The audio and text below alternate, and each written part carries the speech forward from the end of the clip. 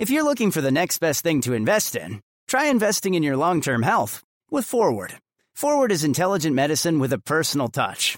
Their doctors are dedicated to catching top killers like cancer and heart disease early, which could save you tens of thousands of dollars in the long run. So invest in a doctor that's invested in you. Visit GoForward.com to learn more about how Forward can help you manage your long-term health risks for one flat monthly fee. That's GoForward.com.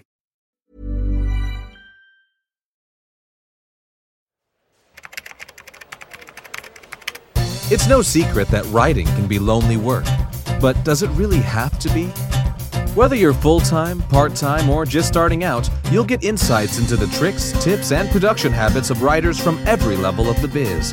From best-selling authors to those launching their first novels, you're sure to be in the company of friends as we encourage great writers to divulge and share their secrets. This is the Great Writers Share podcast with your host, best-selling author, Daniel Wilcox. Hello and welcome to the Great Writers Share podcast with me, Daniel Wilcox, where every week I hijack an hour or so of time from some of the kindest and hardest working writers around today to join me on the show and discuss everything that makes them tick, roar and bounce. Today's date is Wednesday, the 8th of July, and I'll dive straight into my personal update. I'm very excited to say that I visited a bookstore this week. Actually, yesterday went into town because the restrictions on lockdown are lifting up quite considerably in Britain. For how long, who knows, but I was able to go into the bookstore where I normally sit down and write my words, although the cafe wasn't open, which was a shame. But I figured after being confined and quarantined for the best part of nearly 4 months, it was probably it was interesting going back into town and just seeing how people have responded to being so insular. There were a lot of people that were obviously being careful, keeping their distance.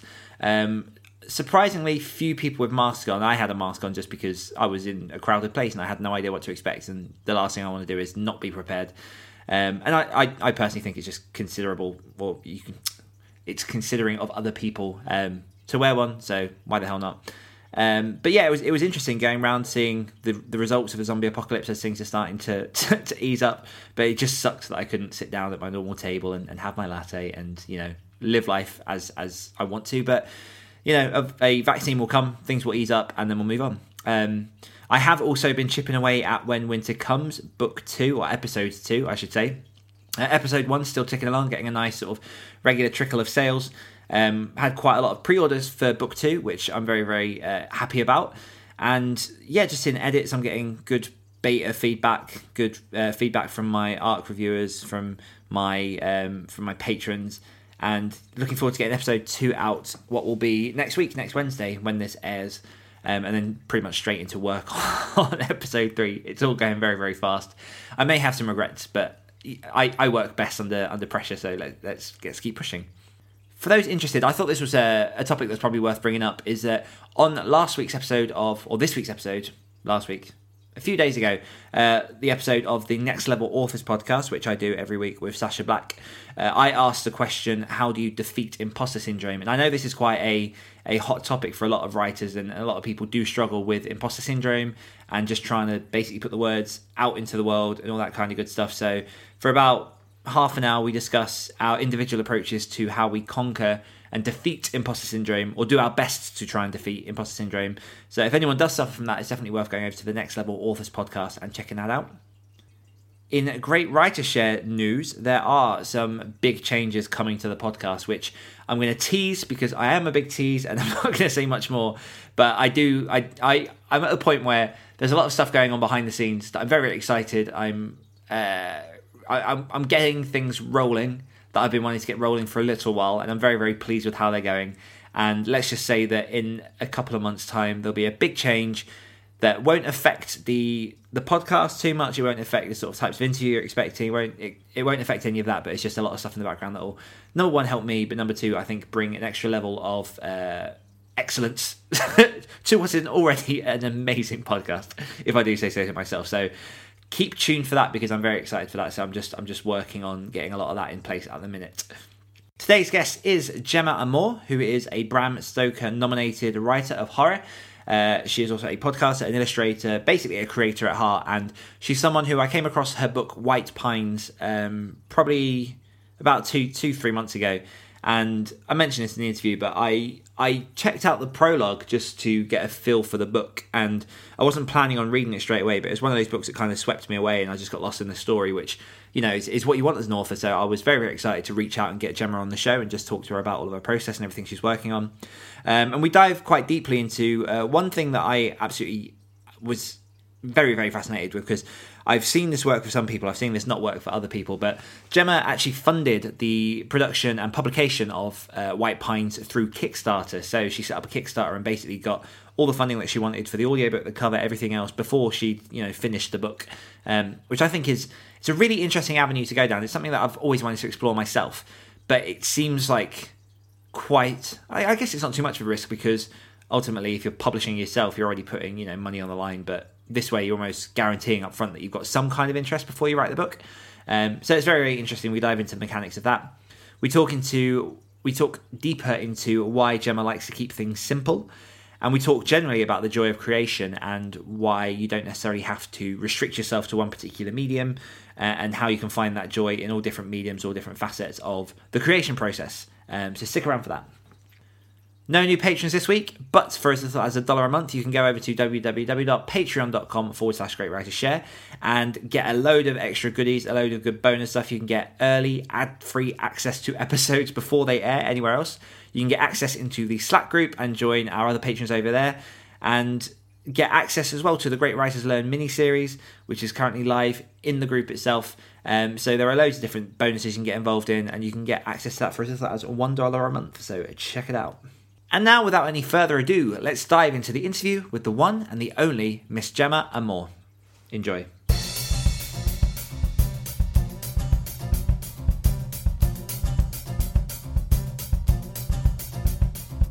Gemma Amor is a Bram Stoker Award-nominated horror fiction author, podcaster, illustrator, and voice actor based in the UK.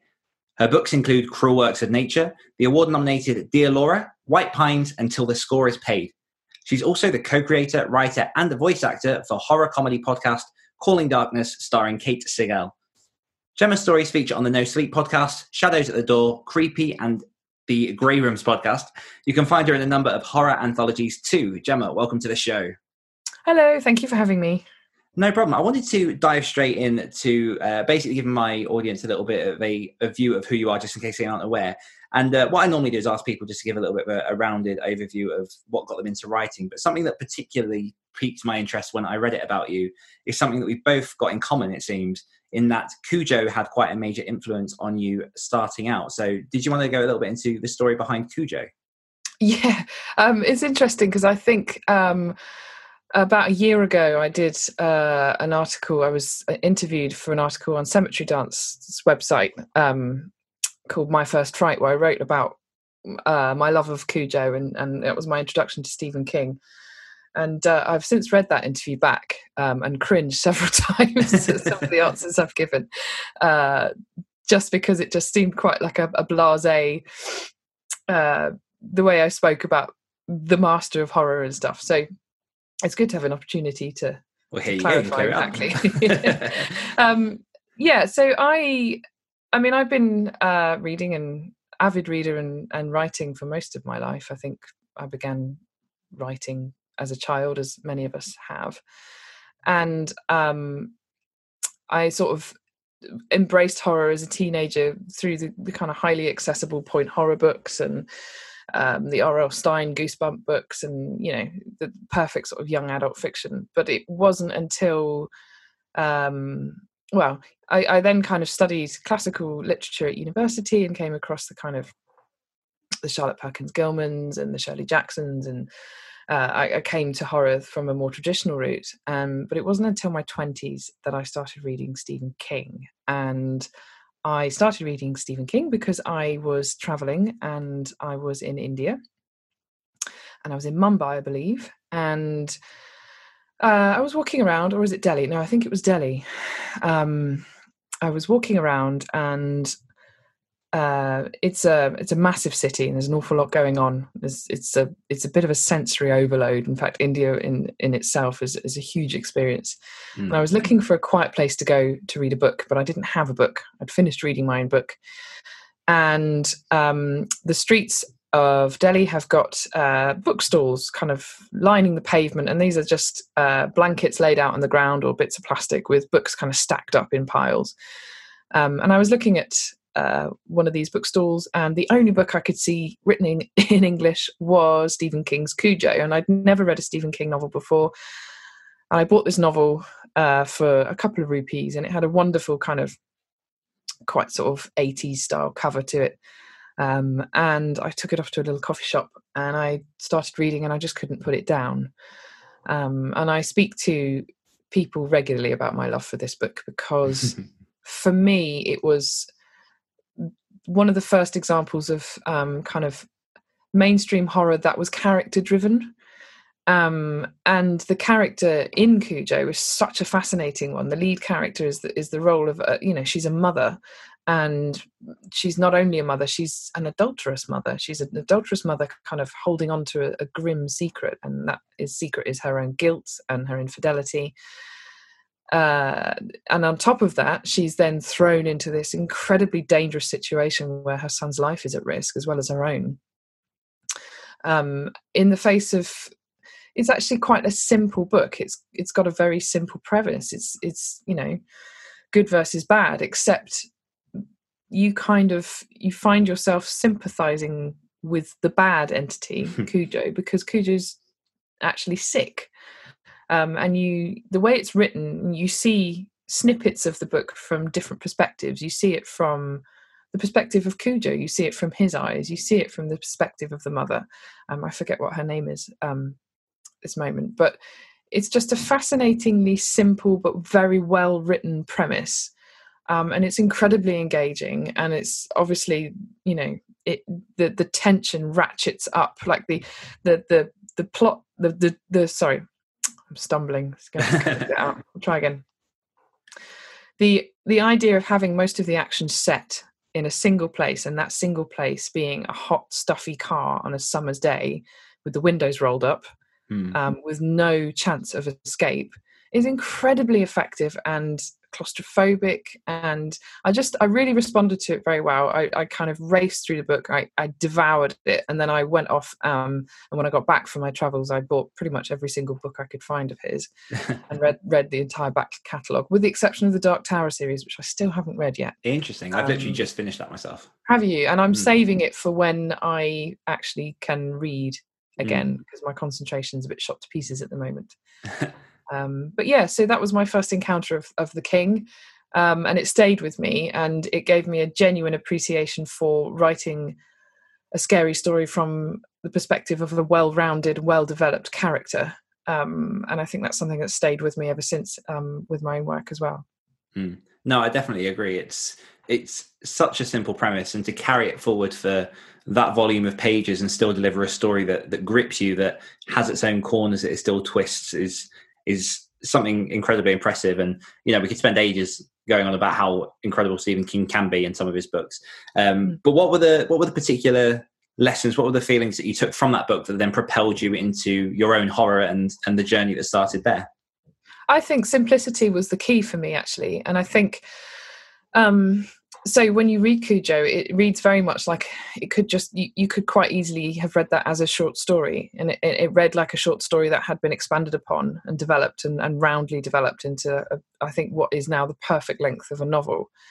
And so for me, throughout my kind of early writing life, I won't call it a writing career because it hasn't been a career until the last couple of years, but I've been writing or trying to write for most of my life since I was a child, and I was never really able to finish anything. I had all the enthusiasm, I had all the words, I would sit down and put the work in, but I was never able to finish a project or get to any sense of completion with it, because I just didn't really know how to write a book. And then one of the things I realized about writing is that you can make life easier for yourself as a writer by making things very, very simple. And one of the ways I realized that is by reading Stephen King's short story collections as well. And so things like Skeleton Crew was a huge influence for me. And I read stories like The Langoliers, and just realized that you can write something as we said, based on a simple premise, but it doesn't actually have to be a long opus either. You can write a damn good, compelling story in 5, 6, 7,000 words, 10,000 words at a push. So the way it influenced my writing was by taking me back to basics, and I stopped trying to write books and novels, and I started focusing on writing short stories. And I finally found at the age of 30, whatever it was, that after years and years and years of trying, I had finished something. And that sense of accomplishment was incredible. And I sent that story off to the No Sleep podcast, and it was accepted. And that pretty much launched my kind of current writing career. So, yeah, I think simplicity was the key ingredient for me. Just have an idea, make it a strong idea, keep it simple. And that's carried me through to even when it comes to writing a book. That seems really contrary to a lot of direction that I guess people early on in their career would choose to go, because I think there tends to be a leniency towards creating the big novel, the big story that you really want to sell. You can push through all the publishers. That seems to be the route that people at least begin with. I love this idea of peeling all that back and just going through into a short story. I mean, at that point, had you completed any large works in any capacity before you finished a short story? I would say I probably had about 10 or 11, and I still have unfinished manuscripts, all at around the 30,000 to 40,000 word mark. And they would all peter to a horrible, they'd peter out at that sort of point, and I'd get so embroiled in self-editing and going back over and trying to make sense of it, and I'd run out of momentum and I couldn't visualize where the story was going. And also because I worked, and I worked full time like many of us do, and having any energy to kind of apply yourself to writing a book outside of working an 8-hour day, and then if you've got children or anything on top of that is nigh on impossible. So for me, stripping it back to the very basics, to small word counts, to simple ideas, was pretty much the only way I could move forward as a writer at that point in my life. And it worked. I think what you need, particularly in the early days of your kind of career, if you are looking to make it a career, is you need a boost. You need a success story. And even if that success story is typing the end on something for the first time ever, or having something that you can actually send off and submit to somebody, rather than writing yourself into a hole and never succeeding in finishing anything. So I would say that, I mean, I'm not sort of a trained writer. I studied English literature at university, but I didn't study creative writing. No one's ever really sat down and told me how to write or write a book. I've kind of muddled through and figured most of it out for myself, because writing is a personal experience, and you should write for yourself at all times. And I found that I regained my joy and my love of the craft by sticking to short stories. And I still do. And I still bash out a short story, probably 1 or 2 a month, as a way of keeping my brain nimble and keeping the words flowing. And I will quite happily take a break from a bigger project and just go off and indulge any idea that pops up in my head, because I think it's all grist for the mill. And it's like exercise to me. Like you go to the gym every day, and if you stop going, you notice it, you feel it, you feel the effect on your body. And I think your brain is a very similar organ, a similar muscle, and it needs regular exercising and discipline in the area at which you want to succeed. So short stories is another way of me keeping on top of my skill and my craft.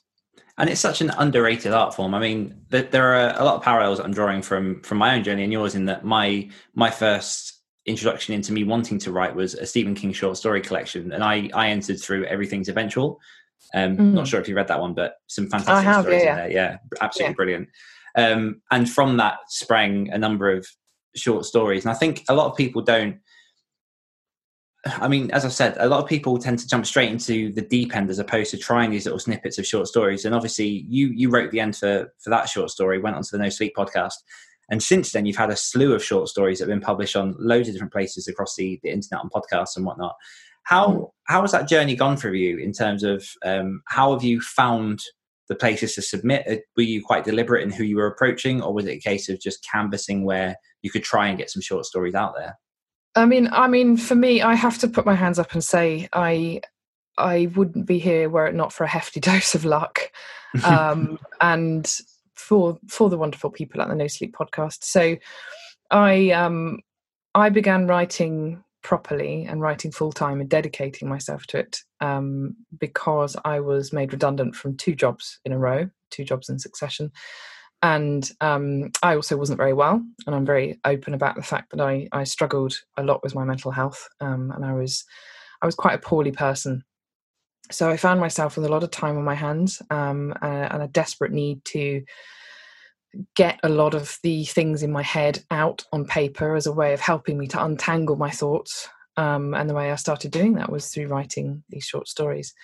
And at the same time that I was made redundant, I was obviously at home a lot. I spent a lot of time by myself, and I came across the No Sleep podcast and thought, well, why not? So it was the first short story I wrote and finished, and I sent it off and it was accepted. And I built up a relationship with the editors there quite quickly, and with the showrunner. And I've been so lucky in their support. They've been, David Cummings is the showrunner, has been a massive mentor and supporter of my work. And it's driven me forward. And it was me through meeting them, I met my first publisher. It was an indie publisher called Haunted House Publishing. I then went on to make connections and friends, and it's just grown from there. And podcasts all know each other as well. So all of those podcasts are kind of connected through mutual people who know mutual people, and the word spreads. And you build up relationships and a reputation as well. So yeah, my kind of podcast journey has been very lucky and organic, and it's not that I sort of sit down and go through a list and hammer out submissions. In fact, I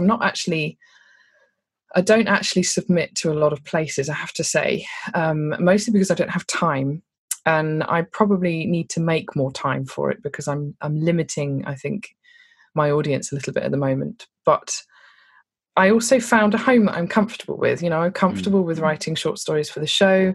They're very accommodating about the fact that I then go off and publish those short stories in my own short story collections. So it's more of a case of, I think, as a writer, I've found people that I like to work with. And that isn't to say that I shouldn't submit to other publications and find other people that I would also, be a good fit for. But for now, it works for me, and I'm very happy and very grateful for the support that I've had that sort of pushed me this far as well. One thing I absolutely love about your journey and the brand that you're building around yourself is that you don't seem to tie yourself down to any particular one medium or art form. I think in terms of the research that I was looking up on you, you obviously are a writer, you're a podcaster, and you do your audio dramas, Calling Darkness. You're an illustrator, you're a voice actor, you play around with all these different mediums. What does the term artist mean to you specifically, and what is it you're trying to achieve with your creativity? I don't really think I'm trying to achieve anything. I think the reason I flit around and try and get involved in as many things as possible is probably an element of mania going on there, because my brain is quite a frantic beast sometimes, and I find peace through creativity. So I find I slow down if I apply myself to something creative. I've always been that way. I've always had quite a lot of energy that needed to go somewhere, and I can't think of anything better than creating stuff. And then the joy it gives me when I see other people enjoying what I create is enormous. So I don't really have. I do have a business head, and I do have an understanding and appreciation of marketing and business and how it works. But the main reason I create is for me. It gives me peace. It stills my brain. It lets me sleep. I enjoy it. It makes me happy. And I probably will do it for the rest of my life, and until my fingers fall off. I don't ever plan on retiring. This is my life. And I have to write, I have to create. If I don't, I'm very miserable. And my husband will tell you I'm an awful person to live with if I'm not allowed to just be myself. So I think in terms of what being an artist means to me, again, I don't see. I'm quite a simple person. Like a simplicity. If I had a brand word or a brand statement, it would be simplicity, or I'm simple. I don't tend to think about stuff like that, if that makes sense. I don't tend to think about the grander scheme of things or the big words or the vision. I literally just sit down every day and plug away, and that's me, and I'm happy doing that. And I was saying, I sort of dabbled in a tweet thread the other day about how to keep sane as a writer and sort of things to do to protect your mental health, and particularly with social media. And one of the things I said in that thread was that I spend a lot of time throwing things at the wall to see what sticks. And some things slide off and some things stick, and I keep doing the things that stick.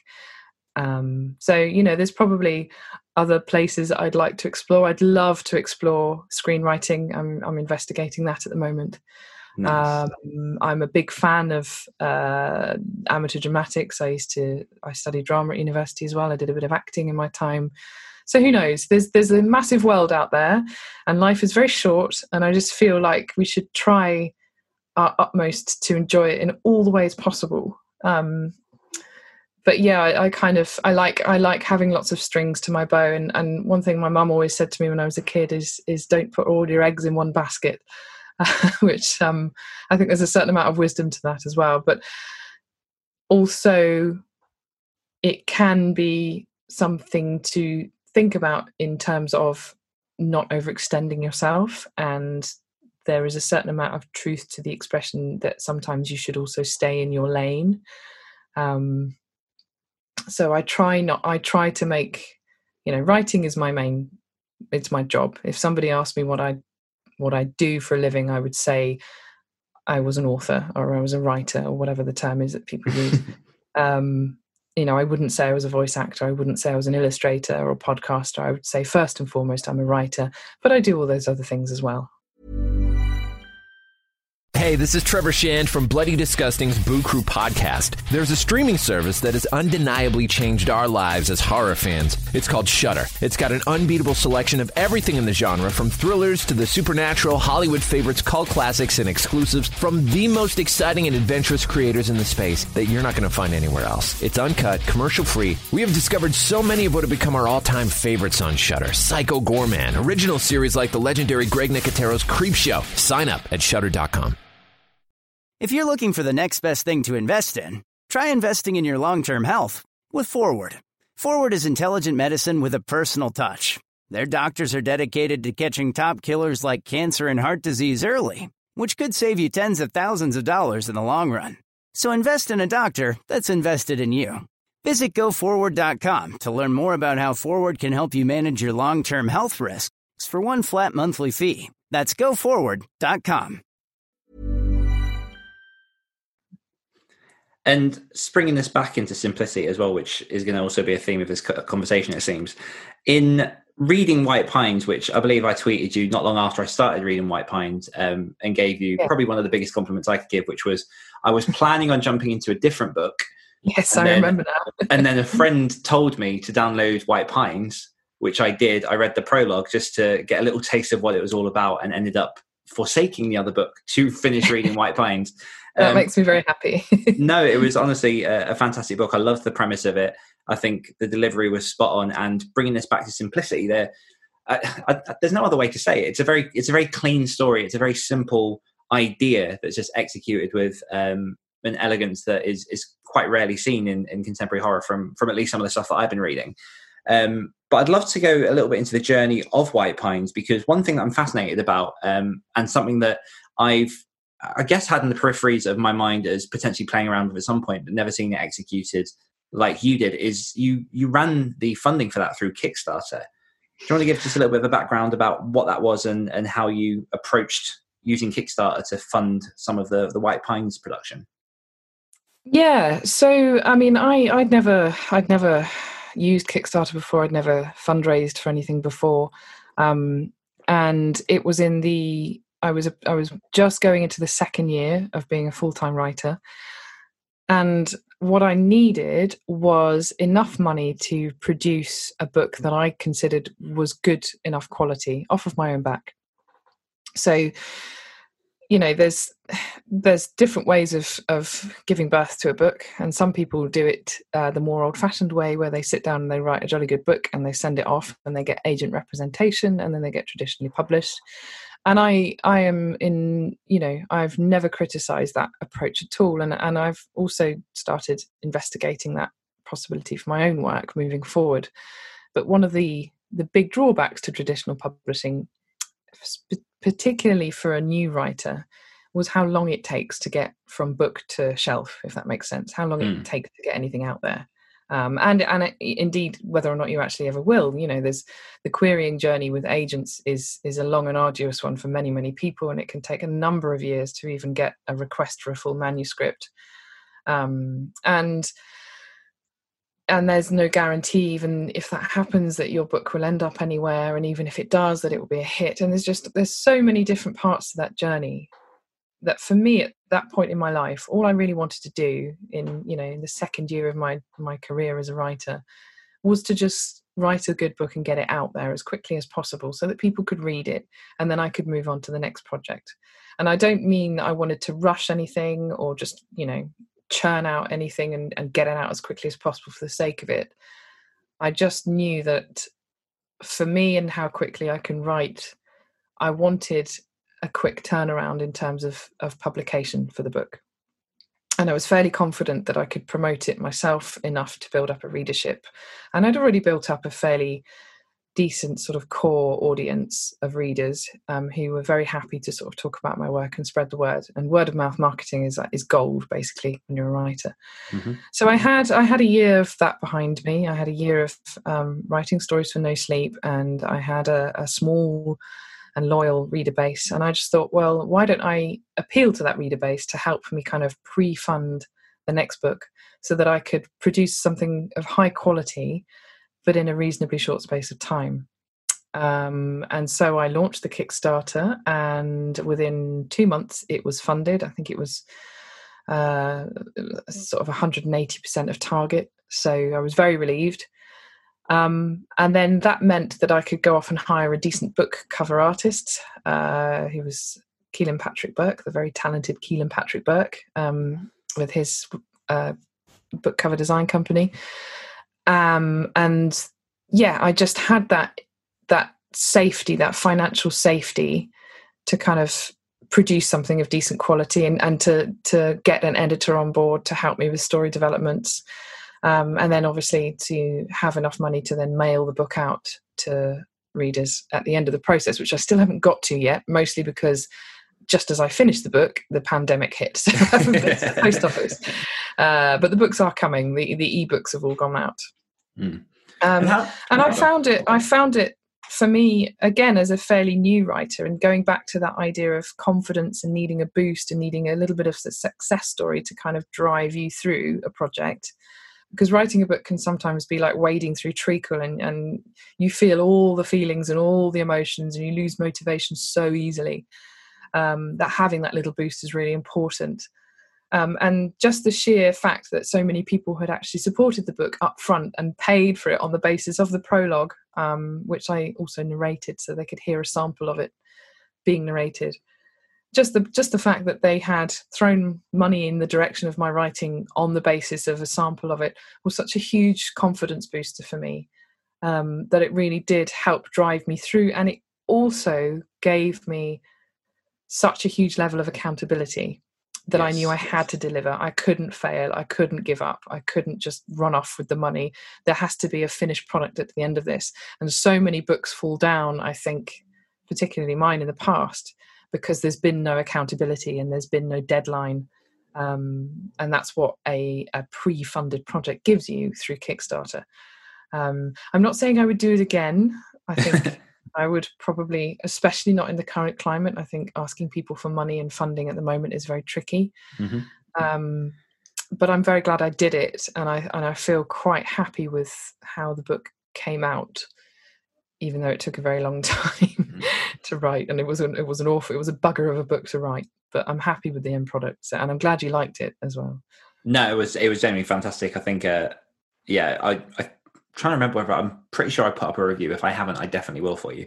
One thing I absolutely love about that is obviously the fact that, like you mentioned, in running a Kickstarter, you can end up with a pre-funded book, which for a lot of writers, the difficulty is writing a book that you're going to put into a market that you're not sure whether or not will sell. So there's a lot of the pushing the boulder uphill before you can get it over to the other side. Whereas obviously, like you say, with this, there's an element of not that the heavy lifting is done, but that a big weight of the validation of knowing whether or not your book is going to go ahead is taken from you.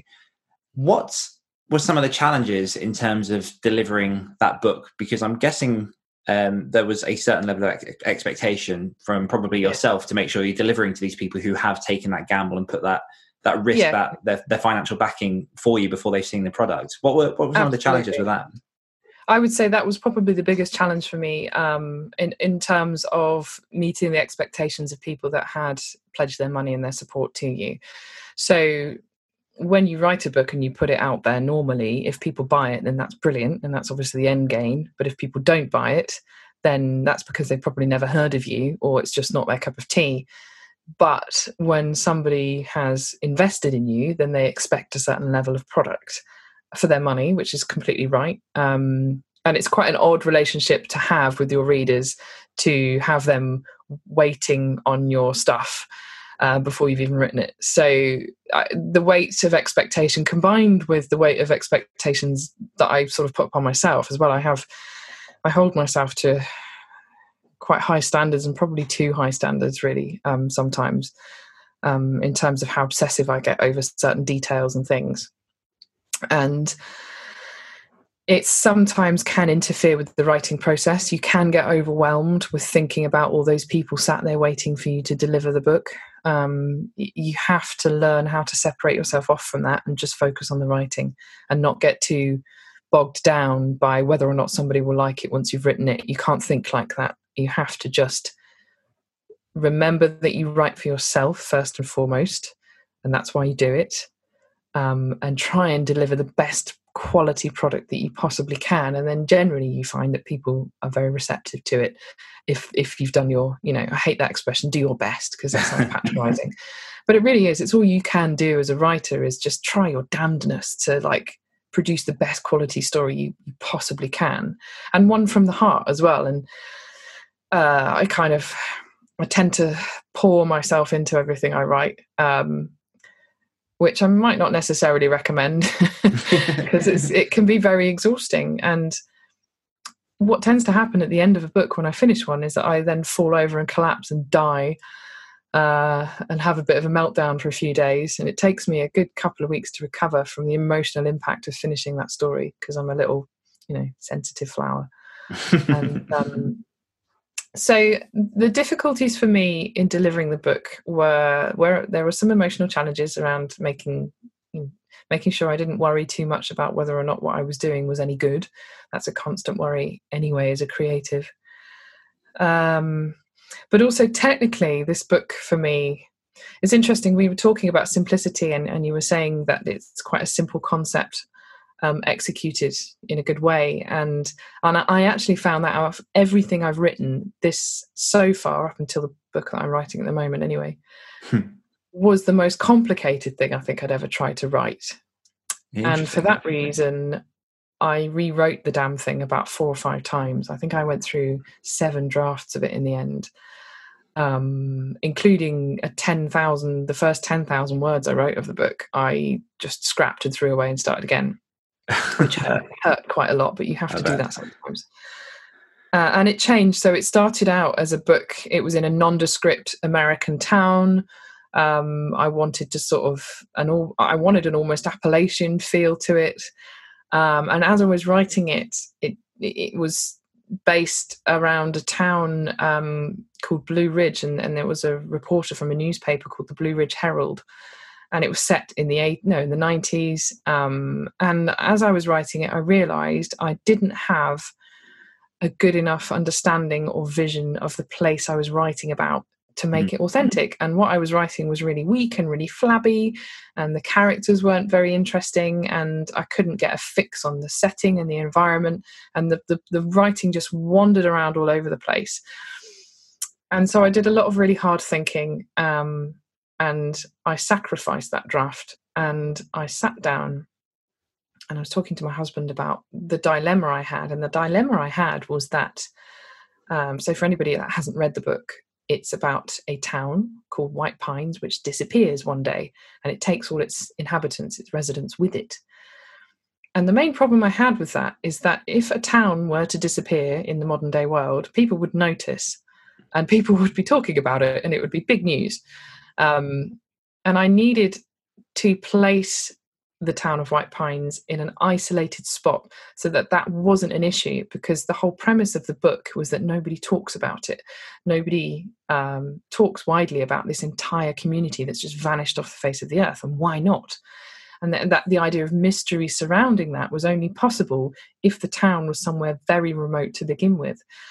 So I started looking at islands, and my husband, in the course of conversation, mentioned a small island on the coast of Scotland, the Highlands, called Anthrax Island, where the government did military testing in the Second World War, then experimented with anthrax spores. And the more I researched the island, and the more I researched the surrounding area and realised how beautiful it was, the more I realised that I could write a book and have a more authentic voice if it was set a little bit closer to home for me. And I went up there and I did a lot of research, and I drove around for 2 or 3 days and absorbed a lot of the atmosphere and spoke to some of the people, and then the story just kind of wrote itself from there. So I think once I'd found my home, like a book needs a home, and once I'd found my home, the writing process became a hell of a lot easier. That being said, I still went through so many multiple different drafts because I was trying to achieve a bit too much, I think, perhaps in one book. There was a folk horror thread, there's a cult thread, there's a kind of alternate reality thread, there's a relationship drama thread, there's a body horror thread. There's a lot going on, and it took an awful lot of work and a lot of tries to try and get it to weave together in a way that was even remotely feasible or readable. So for me, actually, it wasn't a very simple book to write. I kind of preach about simplicity earlier on, and I totally just completely been a complete hypocrite in the course of this conversation. But actually, if anything, it's brought home to me that perhaps I am more comfortable sticking with a simpler concept than some vast cosmic multi-dimensional thing, which I'm not entirely sure what White Pines actually even is. It's very genre fluid, but yeah, it taught me, I would say, out of everything I've written, that book taught me more about writing and how to write a book than anything else I've done so far. And I will take those lessons forward with the next book, which is even bigger concept, even more ridiculous.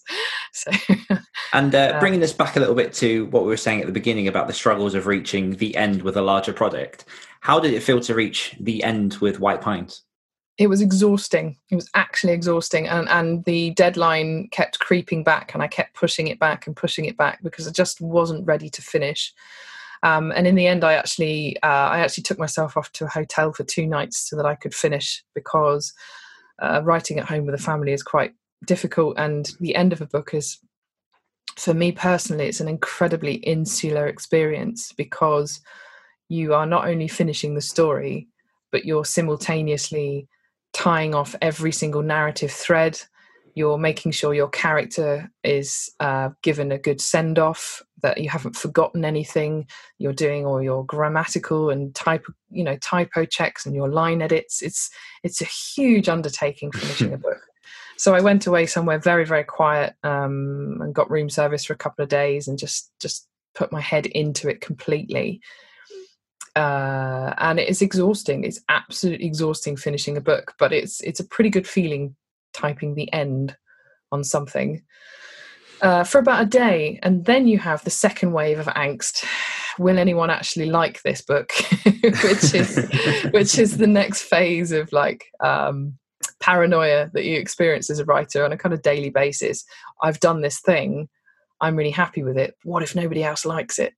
So it's always a very emotional journey. It's a very up and down journey, and it's a very, very exhausting journey. And I probably put way too much of myself into the process of writing a book, and it just kills me off, and I'm useless for weeks afterwards. And then it starts to come back slowly, and then I start the whole thing all over again because I'm a sadist. Makes you wonder why we do it. Exactly. Like, why did? Because but this is it. It's, for me, it's a compulsion. I am compelled, and if I don't do it, I'm miserable. And if I do it, I'm fairly miserable while I'm doing it as well. But there's a very unique and specific sort of joy in giving birth to a book. And I always use the analogy of giving birth because it feels like that. I've given birth physically to my child, and this is a different form of it, but it feels very similar in a lot of ways. And you are insanely protective over your words when they come out. And you want it to go off and achieve, and you want people to like it. It's the most... it's like creating music. It's like any art form. You're putting yourself out there on a platter for people to kind of taste. And if they don't like the taste of you, then that's the worst thing in the world. So, yeah. How do you deal with criticism? Well, for one thing, I stay away from reviews now. I used to obsess over reviews and look at my reviews. And when a book first comes out, I do check Amazon and Goodreads to see whether it's on the right track, whether people hate it or like it. I tend to stick around for the first 10 reviews or so, and then I don't look anymore unless somebody tags me or sends me, the review personally. I don't engage with it because not everybody is going to like your work. Not everyone is going to try and not everyone is going to get what you were trying to achieve with your work. Trolls exist. People who are just predisposed not to like you can comment on it. It can all be enormously demoralizing, and you should, for me, it takes me away from the idea that I write for myself first and foremost, and that is what I do write for my own joy and my own enjoyment. So criticism in terms of bad reviews, I don't pay any attention to, because everybody is entitled to their opinion. And it's not my place to get involved with that, and it's not my place to obsess over that.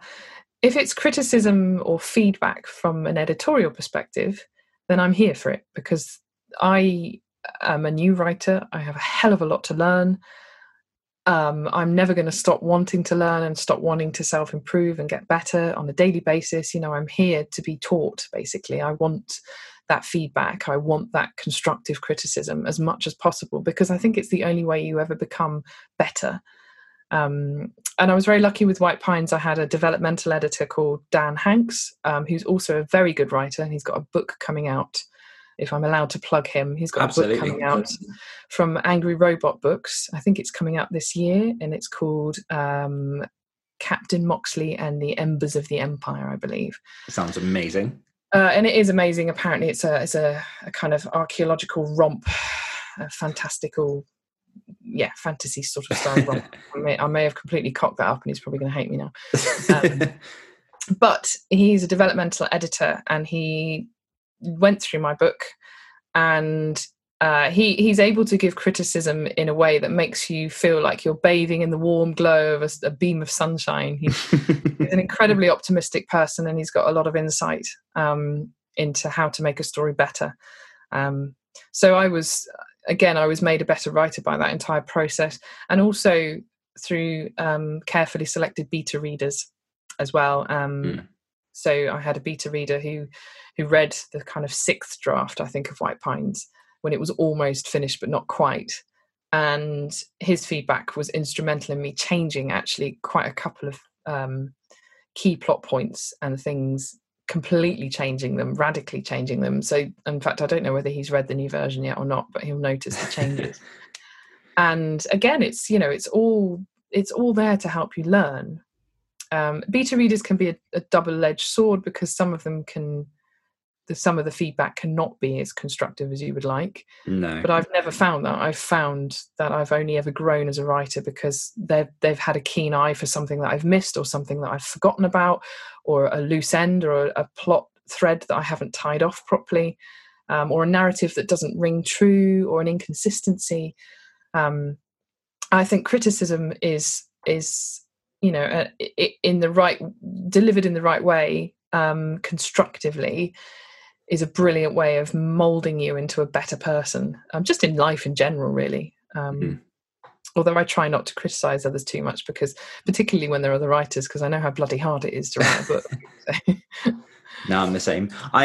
Unfortunately, we are coming a bit short on time. I usually ask my guests one final question before I go into the Patreon round, which is why do you write? But I believe we've covered quite a lot of that. Unless you've got anything additional that you'd like to add to that question before we move on. No, I mean, like I said, I write for me. I write because it brings me joy and it keeps my brain healthy. It's therapy, and it's because I can't not. It's not an option for me. It's a compulsion. Yeah. Perfect. Okay, so I've got a question for you from one of my patrons over at www.patreon.com/greatwritershare. And it's from Ian J. Middleton, who says, what must-read books would you put on a horror writer's reading list? Oh, goodness me. That's a massive question. White Pines? Yeah, I would never. I'm not very good at plugging my own books. I'm good at plugging other people's books. I think the best way of answering that is to go over to Twitter and get involved in the indie horror community over there. There are ranks of incredibly talented indie authors who need your eyes on their work. So I'm thinking off the top of my head, people like Gabino Iglesias, Keelan Patrick Burke, Sina Pelayo, V. Castro, Beverly Lee. There's so many writers. I could go on and on and on, but there's a tight-knit community of us. And the stuff that is being written by the kind of horror indie scene at the moment is amazing, and you should thoroughly engage in it.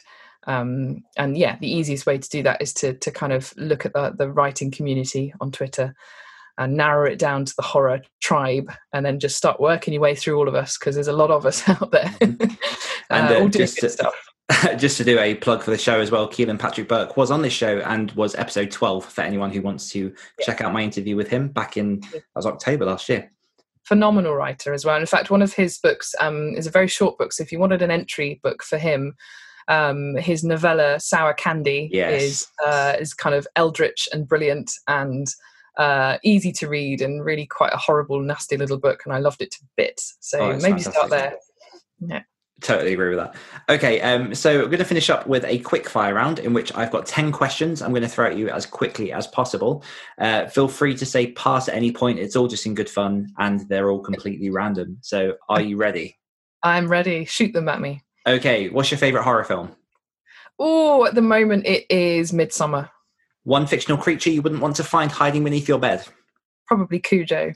How many coats do you own? Way too many, like easily over 20. What's your favourite hair colour? My favourite hair colour is, brown. Would you rather cry ink or bleed marshmallows? Oh, bleed marshmallows, because you could eat them afterwards.